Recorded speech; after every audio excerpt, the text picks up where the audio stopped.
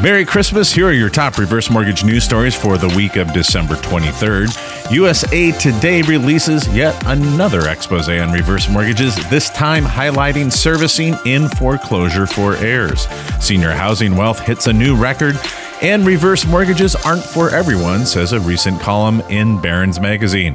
You're listening to episode 597 of HECM World Weekly, the nation's only weekly broadcast for the reverse mortgage professional. Welcome back, and thank you for joining us. We are so close to Christmas, but I would encourage you to go to HECMWorld.com if you're not there already.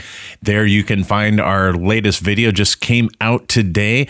It reviews and actually gives you a summary of USA Today's most recent article on reverse mortgages. It talks about the heartache that some heirs are experiencing when they're attempting to purchase the home. Now, it's not a story we'd like to see in the media. Nevertheless, it's very important that you know the particulars of this column and have the ability to explain what it means to your potential borrowers and your financial professional contacts. The National Reverse Mortgage Lenders Association's most recent report for the RiskSpan Reverse Mortgage Market Index shows significant growth in senior housing wealth. Those 62 and older saw their wealth in their house grow by 0.3%, reaching a record $7.19 trillion in the third quarter, this according to the recent report.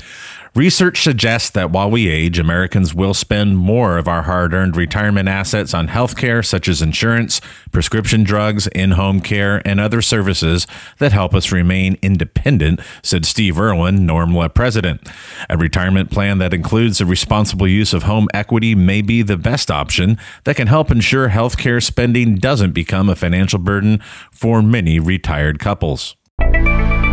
And in our last story, a recent column in Barron's caught my attention. It's entitled, "Reverse Mortgages Aren't for Everyone." That's okay, but it shouldn't be because you won't be free. Columnist Neil Tippin writes, "A reverse mortgage isn't an arcane concept for me. I'm 62 years old, the minimum age to get a reverse mortgage, and recently lost my job. I'm fortunate to have adequate resources to last several years before I start drawing from Social Security or my 401k. But I won't be able to make it to age 70, which means I will not maximize my monthly Social Security payment.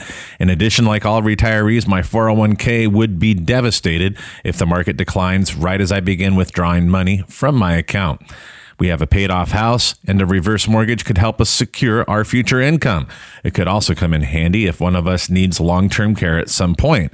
Will I get a reverse mortgage? I doubt it. The thought of paying $20,000 or more in various fees for a line of credit I may not tap for good, well, that puts me off. Plus, I'm pleased to be living without a mortgage for the first time in my adult life." Then he adds this, "I'm not alone. Barry Sachs, a reverse mortgage researcher, says many other people look forward to that day when their traditional mortgage is paid off and they're quote-unquote free. That's the biggest reason they won't consider a reverse mortgage," he says. Sachs goes on, quote, "But a reverse mortgage requires you to make no payments and you're still free."